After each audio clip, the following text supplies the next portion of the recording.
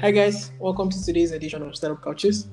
On the couch, I'm really excited to have Andre. Andre is the CEO at Mnemonic. Am I pronouncing that correctly? Correct, yeah. Although the name might change in the future because we're still iterating on it. But for now, the name is Mnemonic, correct? Yeah, okay. And so welcome to the couch, Andre. Nice to have you. Thanks for having me. Yeah, so on Startup Couches, what we do is we have amazing founders come on the couch to talk about the products that they are building, talk about the journeys that is led them to getting to build these products, and like the impact these products is making or would make in our communities today. Right, so jumping right into it, what is Mnemonic and how does it work? So Mnemonic is the place on the internet for everyone who owns NFTs, non-fungible tokens that users buy on different blockchains, and Mnemonic is the place to centralize those NFTs in one single place and showcase them to the world. So Mnemonic could be described as the only link you will ever need for your NFT collection. Okay, that's really amazing. So for those who do not know, how would you describe NFTs? Like describe NFTs to say a 10-year-old today. Sure. NFT, which stands for non-fungible token, is the type of token that you can buy on blockchain.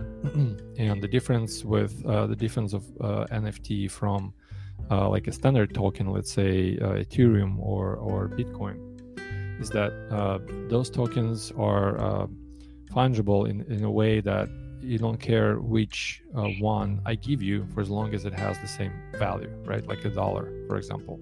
You don't care which dollar you get. The non-fungible token means that each token is unique, and it might have its own value attached to it, the price essentially. And the price might change depending on the market condition and the resale value on like a secondary market. And so NFTs really represent something that is non-fungible. This could be either a digital item, like a piece of digital art, or it could be a physical item, which could be created in the physical world, but also has like a digital twin that lives on blockchain that represents that item in the real world. Okay. So if I had like a jacket and like an actual physical jacket and it was an NFT, is it going to like have some QR code, some identifier that shows that it is an NFT? Like how's it going to be? Right. So there are two sides from which currently brands, for example, since you brought it up, are approaching this. So let's say you bought a pair of fancy sneakers, and you could also buy an NFT, and in this case you get an NFT, which is a digital representation of your pair of sneakers. Yeah. But also you get a physical item. So in this case, like the actual pair that you can wear. And in this case, this use case is called digital twin. So you can resell then your NFT on the secondary market on the blockchain, for example, to someone who would use it, who would like to use it as part of their digital avatar, or for example, preserve it as part of their online collection and showcase them that they own like this pair, for example. Yeah. But you could also resell a physical item as an NFT as well. So that's really there are a lot of possibilities how you could use this technology, like overall in general. So brands are really exploring how they can get into the space, and for example, items that could be purchased inside games, online games, for example. Yeah. You could buy like a piece of cloth that is also that also has a physical representation, but the digital one will forever stay as part of your digital avatar. Okay. So that's very interesting use case that's still kind of pretty early on. We're still pretty early on in general in NFT space, even though it looks like a hype right now. we're actually just getting started in the NFT wave, and the long tail of this will come in probably 18 to 24 months. Yeah. Actually, the tokens in the games, or like the NFTs in actual online games, is a very, very interesting use case, right? Because the game makers could actually have some things that you could find and buy that would be kind of unique to you and you alone. Exactly. So that's actually pretty. Yeah, you wanted to say something? Just wanted to add, yes, they uniquely represent you or your digital avatar, but they also unlock additional liquidity in case you need it for anything you bought in digital space. Let's call it metaverse, right? Yeah. So which wasn't possible before, and you can track anyone who buys it. You can track the ownership over time. So all the provenance data and its total worth is forever stored on blockchain and could be aggregated. And this is something that Mnemonic also allows you to see, is the whole like provenance history of your item. Okay, great. So I guess my next question for you about Mnemonic is who's your main customer segment? You know, for Imperial like Mnemonic, where like I have, you know, all I kind of centralize all my NFTs, whether I use it from a game, whether I get it from like a marketplace somewhere, you know, all of it just stays and it gets tracked from one place, right? So who would you say is the main kind of people that use Mnemonic today? Currently, most of the dynamics in NFT space revolve around creators, and as we know, creator economy is pretty big and is getting bigger every day. And so what really NFTs did this year is they unlocked a lot of digital artists who now got to those marketplaces and they got liquidity. But on the other hand, it unlocked a lot of collectors who had a lot of crypto stored in their wallets, and now all of a sudden NFTs represent this investment vehicle that could be used for like typical investing as art, but also for displaying your collection. And so Mnemonic is positioned to like appeal to collectors who would want to showcase their collections. And people like do that because especially when they have something that costs them money to buy, and especially if this NFT represents something unique, either it's a piece of art, which is, for example, only one copy is available, right? Or it's a some collectible that is part of a some community collection, like CryptoPunks, for example, right? So people like to show off and showcase their collections. So Mnemonic is really for collectors and creators in this space right now. Okay, that's amazing. So what underlying technology powers NFTs? I think probably Ethereum. Are there like other blockchain technologies that kind of power NFTs or like the marketplace that NFTs are built on? Yeah, the goal of Mnemonic is to be a cross-chain solution. So from day one, we designed the architecture to support multiple blockchains. So we're still in beta. So we're onboarding early users right now. Can't open it up for everyone. We're scaling our infrastructure, but yes, in general, we are going to support multiple chains. And right now it's Ethereum, like you mentioned. The other one, which we're launching probably next week, is going to be Tezos, where there is a large marketplace on Tezos, which is called Hissetnung or Hen, where a lot of creators are minting NFTs and collectors are buying them. Okay. And Mnemonic will centralize Tezos as well into your profile. We're also exploring Solana and Zora and some other interesting blockchains as well. Okay, that's really interesting. I like that you're looking at other blockchain technologies I think that's really, really amazing also. So how would you like your journey to be? Building the money today is currently in beta. Are you looking to raise money? Are you looking to really, really rapidly scale it? What's the plan for like the next year? Yeah, the journey is awesome.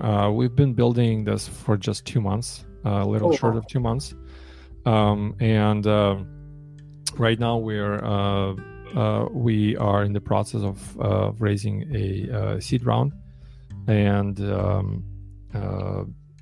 we're trying to scale our infrastructure essentially as much as possible. We are ingesting lots of data. It's just at this current state, we can't onboard everyone, because then we would lose control with our cohorts of users, but we would like to take a more measurable approach. There are some other companies like Showtime, for example, that are building a purely social NFT-based social network. They call it Instagram for NFTs. Okay. But they opened for everyone, but we are not positioning ourselves as a social network. We don't want to be a social network.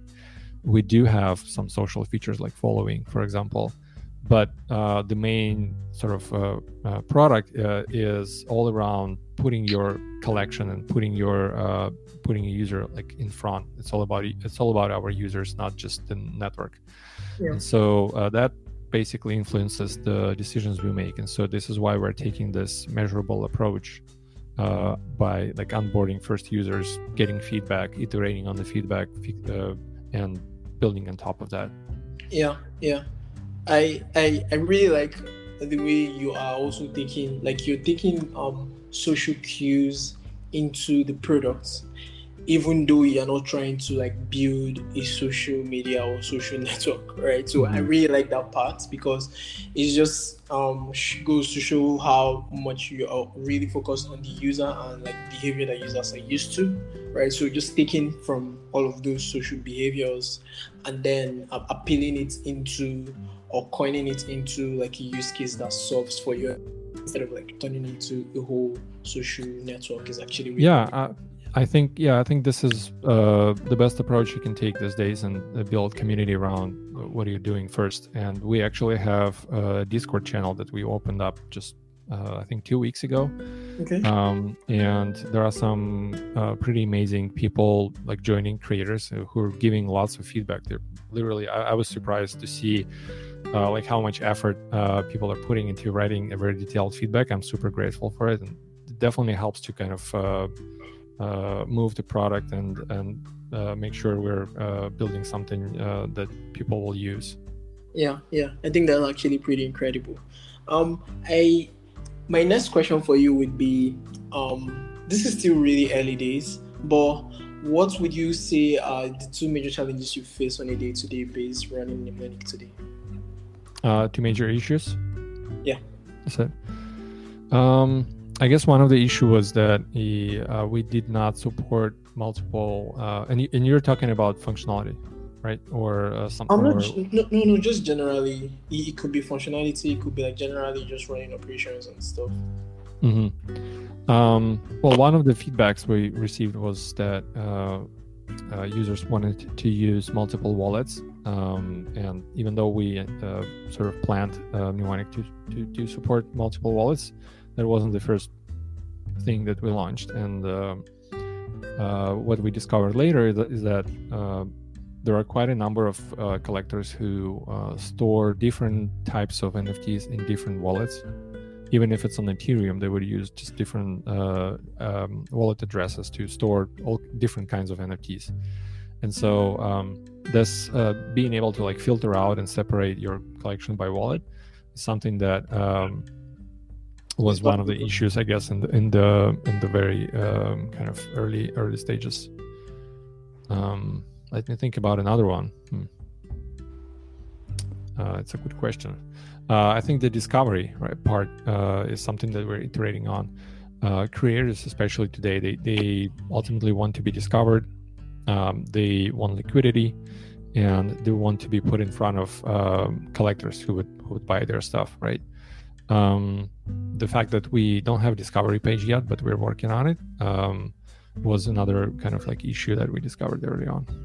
Yeah, okay. That's actually pretty amazing. I like the fact that you're actually getting a lot of feedback, really meaningful ones from your customers. And the very last question I have for you is, what would you say, I mean, it's really still early days, but what would you say is the biggest lesson you've learned so far, just building a startup in this space, that you would like to pass on to like other founders? I think I'm more general. No matter which space you're building in, there will be a lot of kind of ups and downs. One day you wake up and you think like everything is going great, and that you have a vision and you're building towards that vision.